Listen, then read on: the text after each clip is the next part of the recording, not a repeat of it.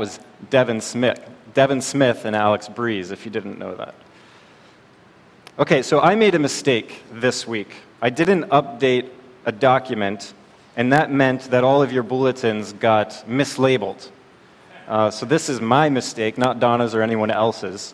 The message today is not Salvation of the New Age. That's next week's message. I told you we had a 2-part series last week, and so this is part 2 of that. And the title of this message is The Spirit of Prophecy, which soon you probably will see up there.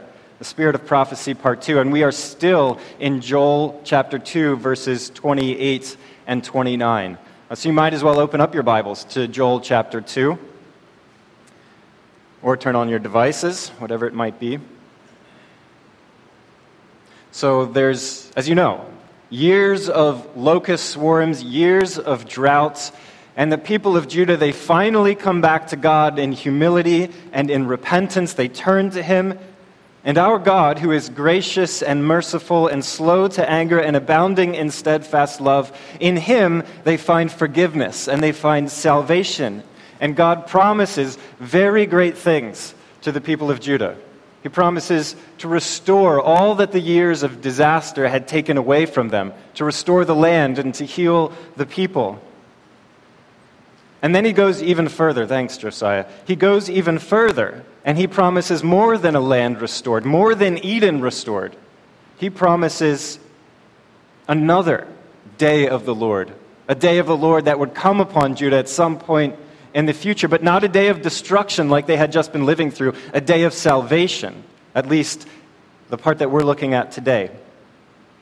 A day where God would pour out His Spirit upon all flesh. And when this happens, when His Spirit gets poured out upon all flesh, then His people will become prophets.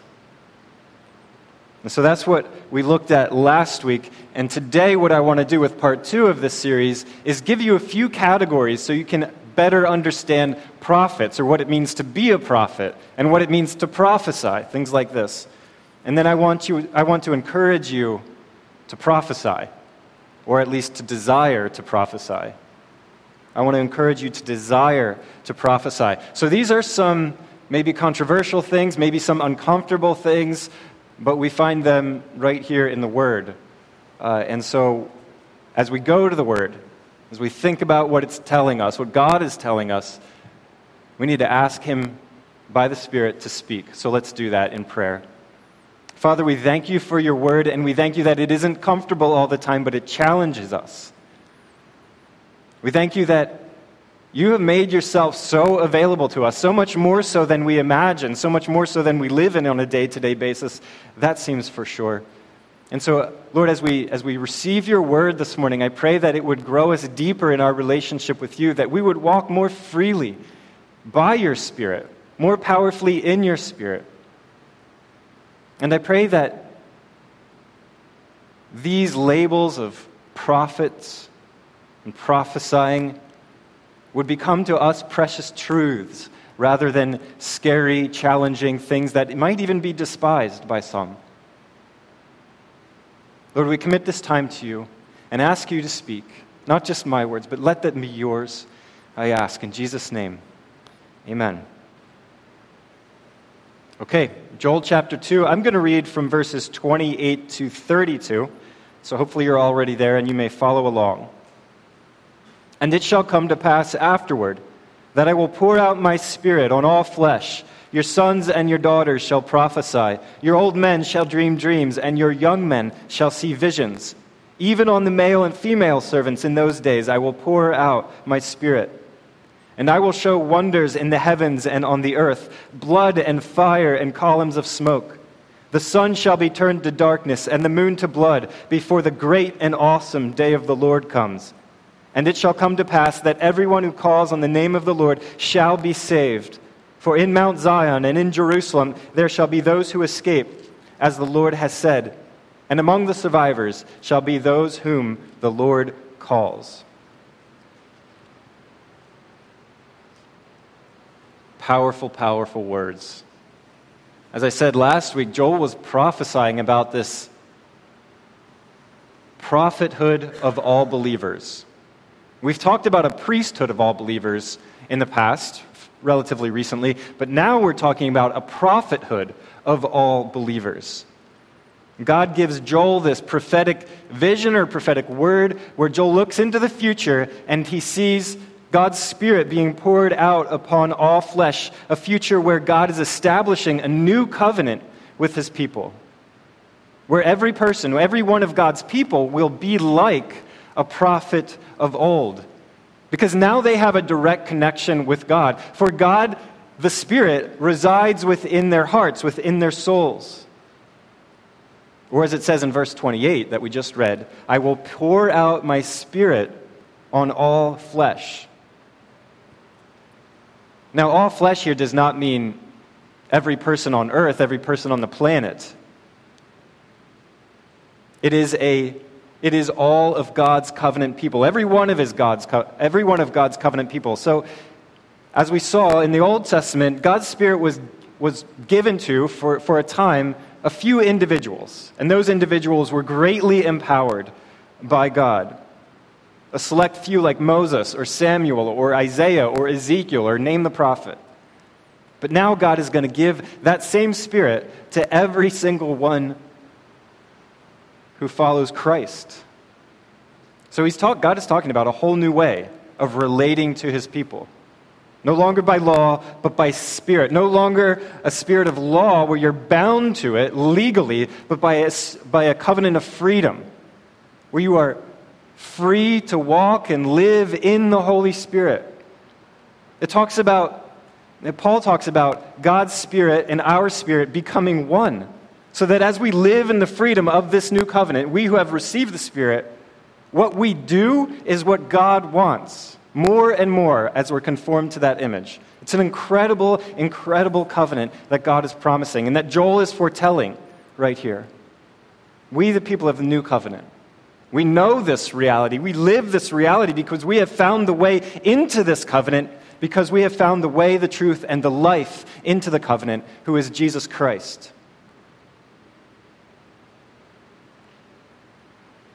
All who receive and hold fast to the testimony of Jesus Christ, who love the gospel, receive the Holy Spirit. And the Holy Spirit brings you in, initiates you into the prophethood of all believers, like we saw in Revelation 19.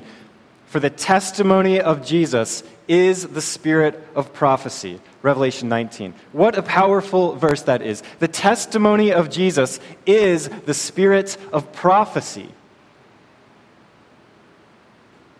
So Joel's words in chapter 2, they look forward to this day when that would happen, where God's Spirit poured out, not on a reserved few, not on a select few, but freely given to all followers of Jesus. And so, if you are a student of the Bible, perhaps you've been waiting, maybe for now a second week, to go into the book of Acts. Because in the book of Acts, we see these words in Joel 2 that we just read, we see them find their direct fulfillment on the day of Pentecost. At one point, Jesus had crowds of people following him around, so much so that they couldn't even rest and eat. There were so many people. But after the cross, there's 120 left, fearfully, huddled together, praying in this upper room. And as they're praying, a miracle. Acts 2, verses 2 through 4. Suddenly, there came from heaven a sound like a mighty rushing wind, and it filled the entire house where they were sitting, and divided tongues as of fire appeared to them and rested on each one of them. And they were all filled with the Holy Spirit and began to speak in other tongues as the Spirit gave them utterances.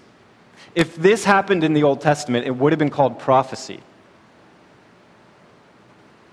And then they left that house, they left that upper room, they began walking around the streets of Jerusalem, speaking these things in strange languages. And as you can imagine, with such a spectacle, crowds begin forming. Everybody wants to come out and see perhaps what these drunk people are doing early in the morning on the day of Pentecost. And they're calling them drunk. Well, Peter, apparently not letting that go, decides to stand up and tell them what is happening. Listen to these words and think about Joel. This is verses 17 and 18 of Acts 2. This is what was uttered by the prophet Joel, Peter says. And in the last days it shall be, God declares, that I will pour out my Spirit on all flesh, and your sons and daughters will prophesy, and your young men shall see visions, and your old men shall dream dreams. Even my male servants and female servants in those days shall I pour out my Spirit, and they shall prophesy. Peter does keep quoting from Joel 2 right there, but I'm going to stop. He's saying that what we read in Joel 2 was fulfilled on the day of Pentecost. Those words find their fulfillment when the Spirit is poured out upon these 120 individuals. But there was a big change from what Peter said and what we read in Joel 2. Did you catch it? That's how he began. Joel starts out in verse 28. He says, "And it shall come to pass afterwards." But Peter doesn't say that. Peter says, "In the last days it shall be." Well, that's interesting. Peter is saying that the day of Pentecost, he's calling those the last days. Because the old covenant was being swallowed up by the new. It was the end of an age. It was the end of the age of law, and the age of Spirit had begun. The law swallowed by the Spirit.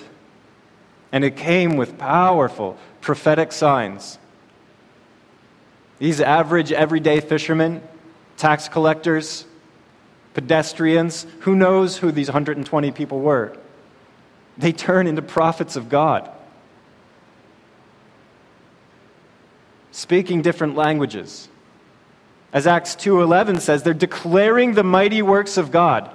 So what are they saying? It tells us they're talking about the mighty works of God in all kinds of different languages.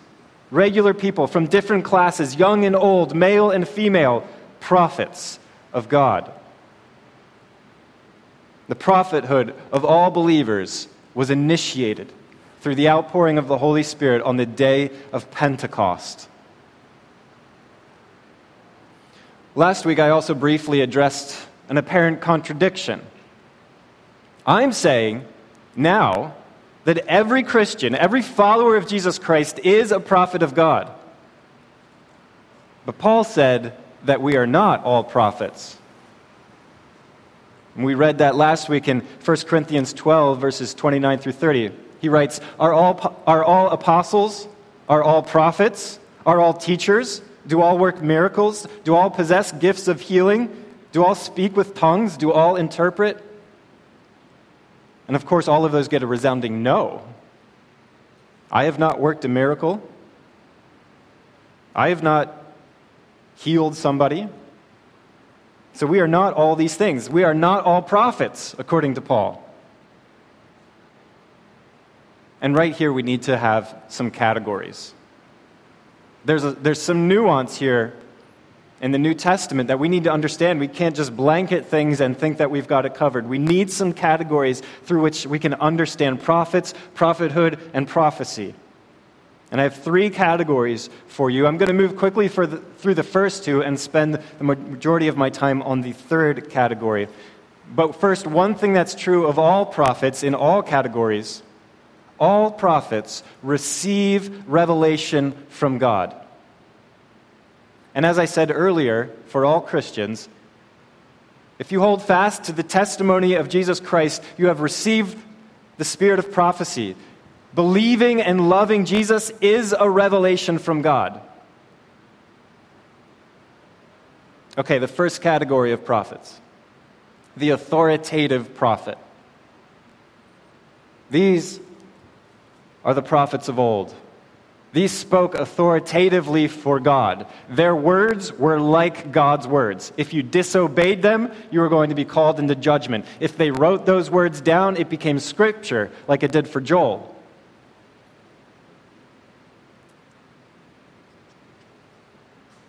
And then this prophetic office, which we find in the Old Testament, like Elijah, like Moses, like Jeremiah, this prophetic office was then transferred to the 12 apostles, and just the 12 apostles in the New Testament.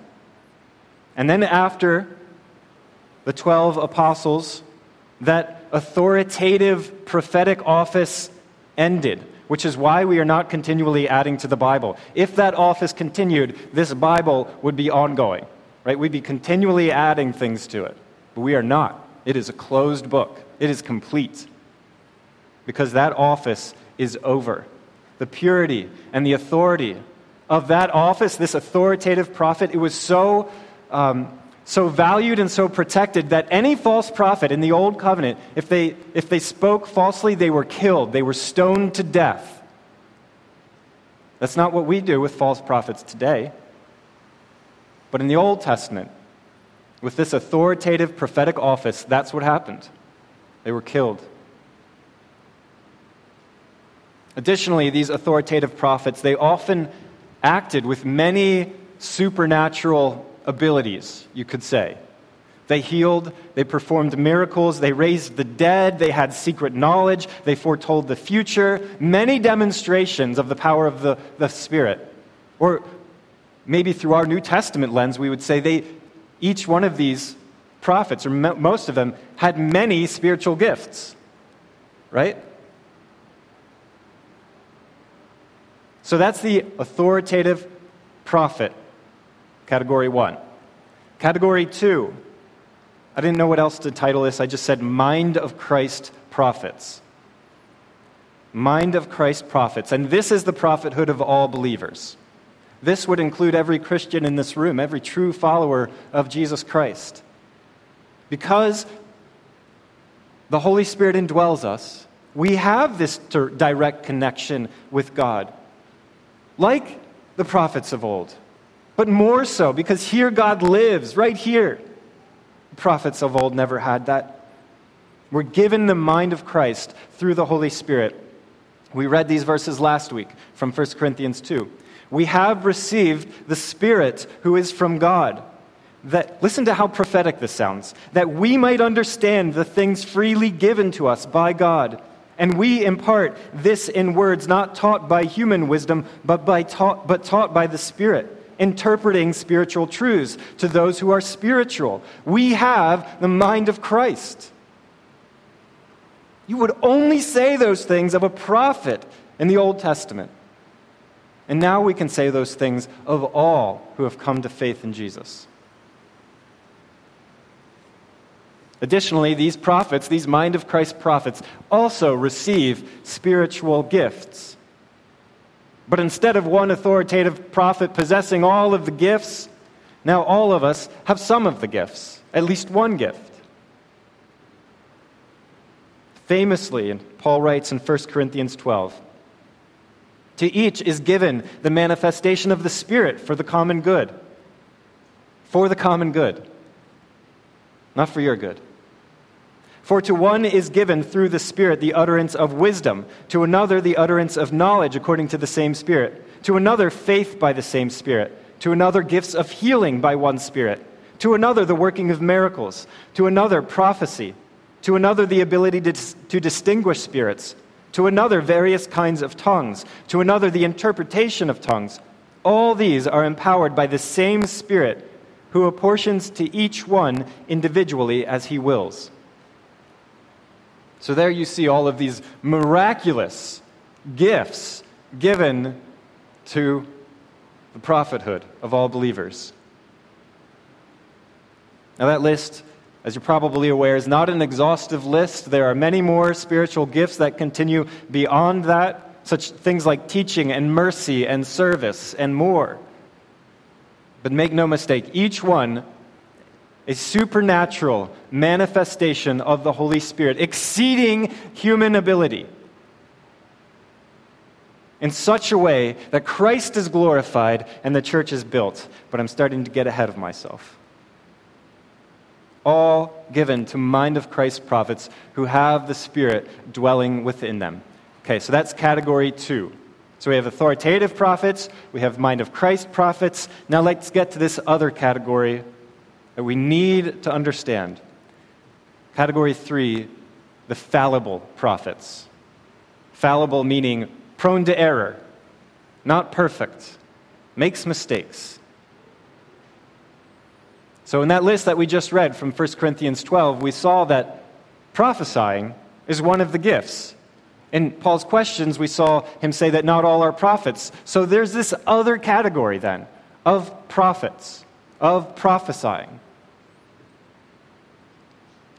And these would be New Testament prophets who prophesy. How about that for profound? So among the prophethood of all believers, not all of those prophets will prophesy, but some of them will. Those are the ones that we're talking about, the fallible prophets. And to understand this category, we need to understand what prophesying means in the New Testament. What is prophesying? No longer is it speaking for God, and then I must obey it. It is not that.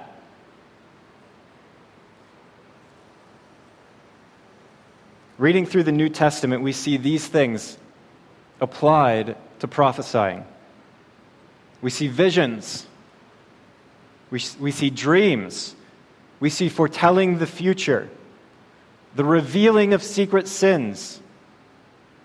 Preaching. This.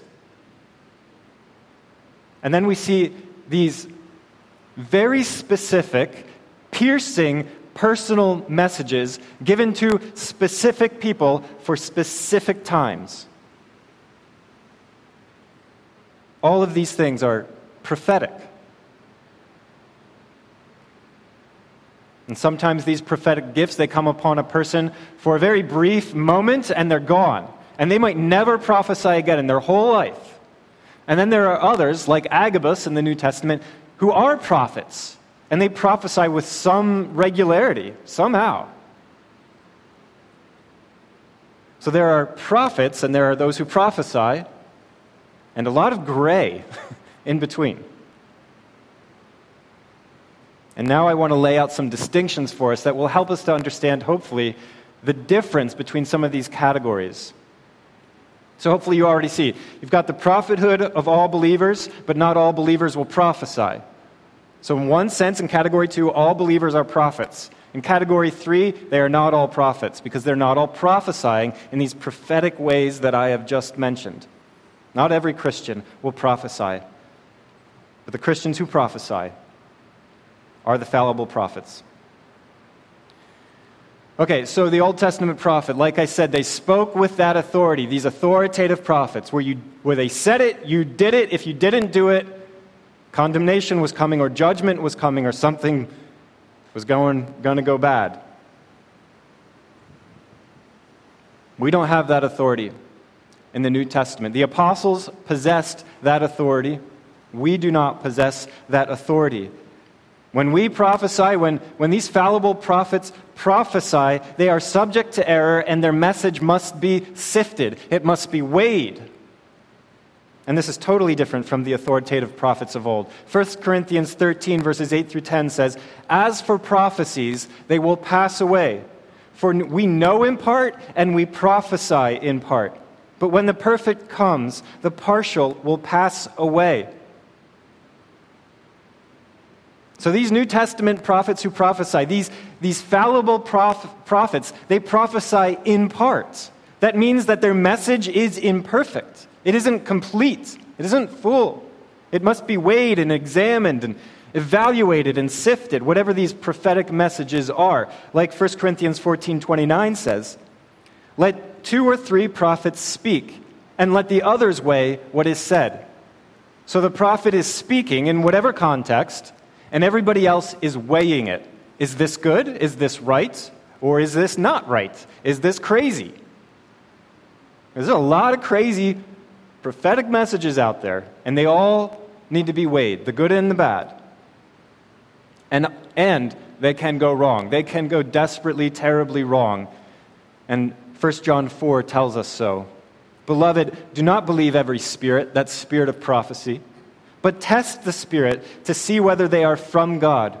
For many false prophets have gone out into the world." Many false prophets have gone out into the world.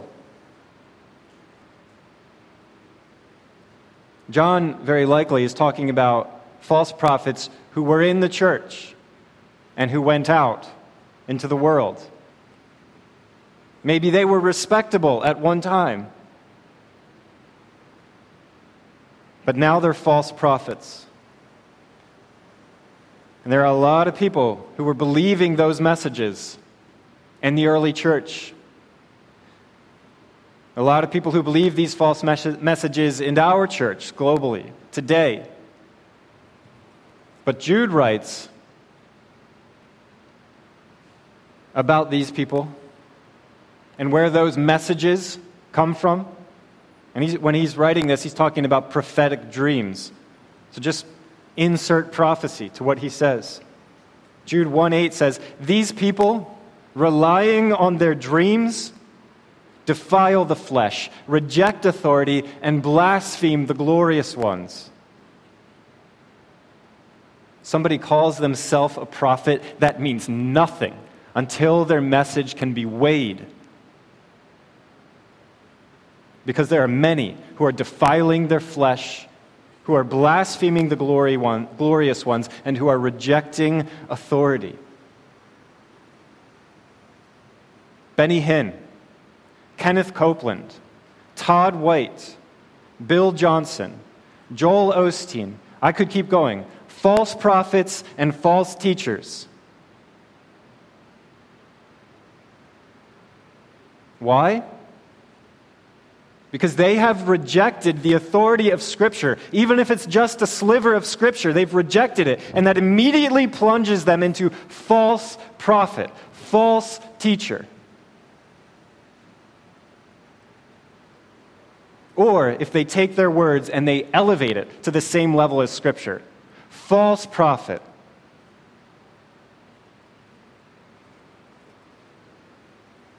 Paul clearly tells us that new covenant prophets must submit to the authority of Scripture. Their prophecies must come under the authority of Scripture. 1 Corinthians 14:37. If anyone thinks that he is a prophet, I wish they would listen to these words. If anyone thinks that he is a prophet or spiritual, he should acknowledge that the things I am writing to you are a command of the Lord. Boom! You get two categories of prophet right there. Paul, the authoritative prophet, speaking the words of God.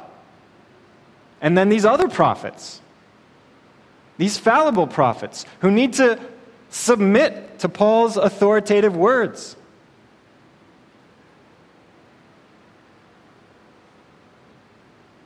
The new covenant prophet who prophesies does not carry the same authority.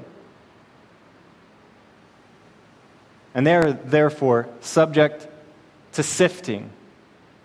And they must submit themselves to the infallible Word of God. With so much abuse of prophecy in our world, and I am so prone to this, what I'm about to say. With so much abuse of prophecy in our world, it is very easy to despise prophecy, to get fed up with it, to get sick of it. You say you're a prophet, so do all these other people. And I'm immediately skeptical. It's very easy for me to write off prophets or prophecies.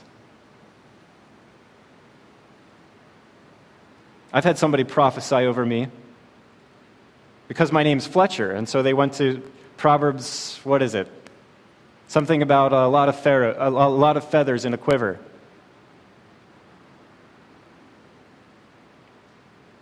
Something about loving kids. Hey, I do. I've got 4 kids that I love. But somebody looking in a glass ball could say the same words. So I'm just so prone to think like that. But I'm disobedient when I do that.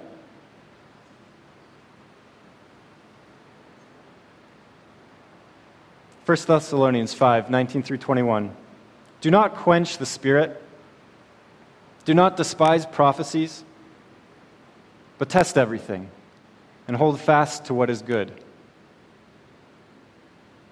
You see a way that we quench the Holy Spirit is by despising prophecies? That's pretty serious. And convicting. But we test the prophecies, and we hold fast to the ones that are good.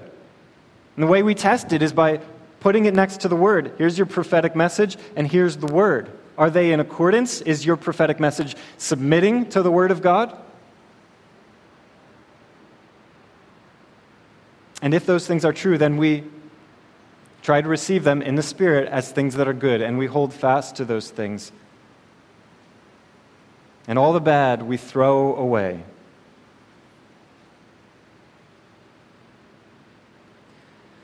Although we're fallible, because sin so permeates us, these prophecies are gifts of God, and they must be treasured. And that's hard to do sometimes. There's one more distinction I want to give to you about this third category of prophets, the fallible prophets. The Old Testament, there are very few, relatively speaking, there are very few prophets. And they waited hundreds of years sometimes for a prophet to arise, for a message of God to come to them through the voice of a prophet. But now, within this prophethood of all believers, this third category of fallible prophet, this is available to every single one of us. Do you know that? This is available to every single one of us. Every Christian here could become this third category of prophet. They could prophesy. 1 Corinthians 14:1. Pursue love and earnestly desire the spiritual gifts, especially that you may prophesy.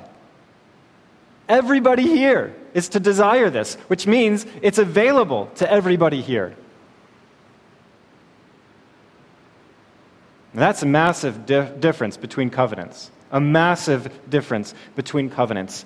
No longer a revelation given to a specific individual to speak to all of the people, but now all of the people receiving revelation from God.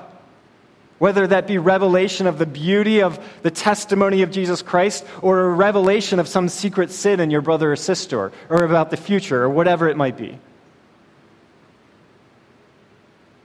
Regardless, though, it's still fallible, it still needs to be sifted, and we still need to test it.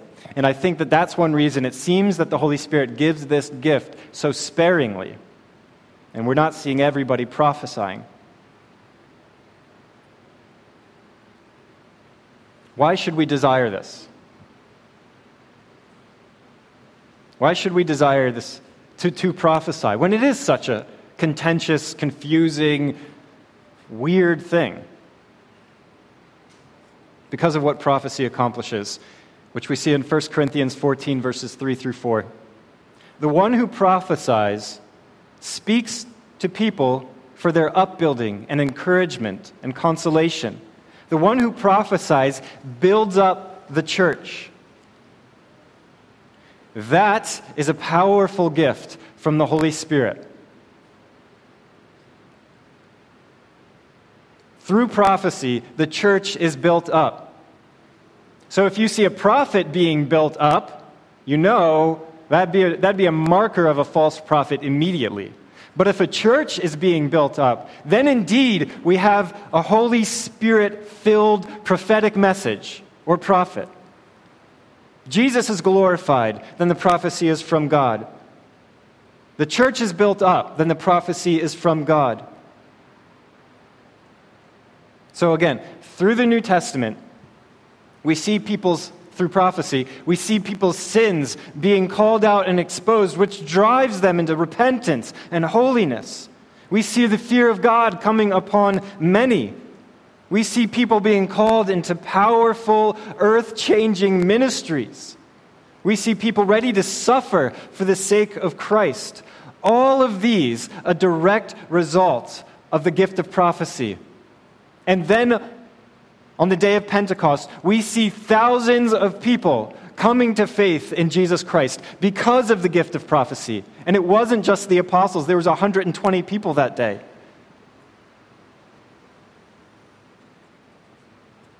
All of these, the result of prophecies, all of these building up the church, exalting Jesus Christ. Imagine if that happened in our valley, in this church.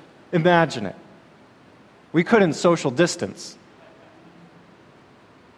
How can we not desire such things?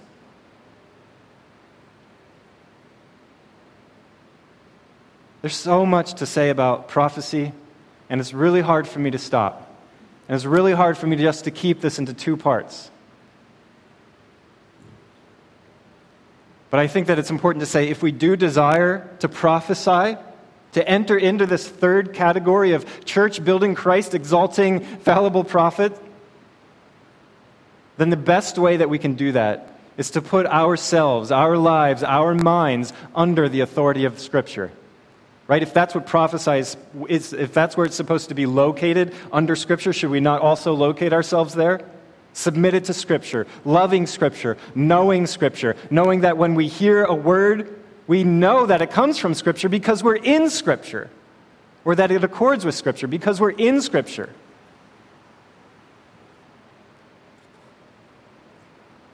So one of the best ways to position yourself to receive this gift is to be in Scripture. And then I think we need to pray. Paul tells us to desire this. Let's ask the Holy Spirit to give it to us and to give it to the people in our midst here at Emmanuel. Let's ask God to give us the gift of prophecy. He gives really good gifts. Why would he not?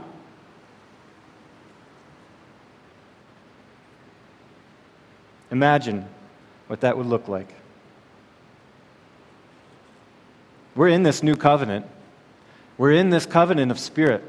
We are among the prophethood of all believers. And the Holy Spirit has been poured out upon all of us. And we have each received spiritual gifts. And prophecy is available to every single person here.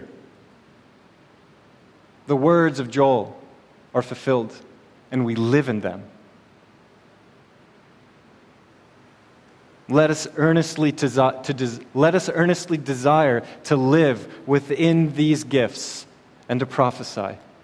And let us see this Holy Spirit poured out upon many, many more souls because of what God is doing in our lives and in our church. Would you pray with me? Thank you for this gift, Father. Unimaginable as it is, you have given us your Holy Spirit. Holy Spirit, to you I pray right now, I ask you would come in a greater measure of power, and that true church-building, Christ-exalting, prophetic messages would enter this church and flow out of it. Not for any one of our glory, but for yours. Help us, Father, not to despise these things, but to earnestly desire them. Help us, Father, to have our lives so conformed to Scripture that when we speak, whether by our own tongue or by the utterances of the Holy Spirit, Scripture would come out of our mouths. Not authoritatively, but implicitly. Flooded with Scripture, loving Scripture, turning people to you. Thank you, God, for these words and for challenges and for gifts. We praise you for them all. We praise you for your Son, the door into all of these things. And it's in his name that we pray, Jesus Christ. Amen.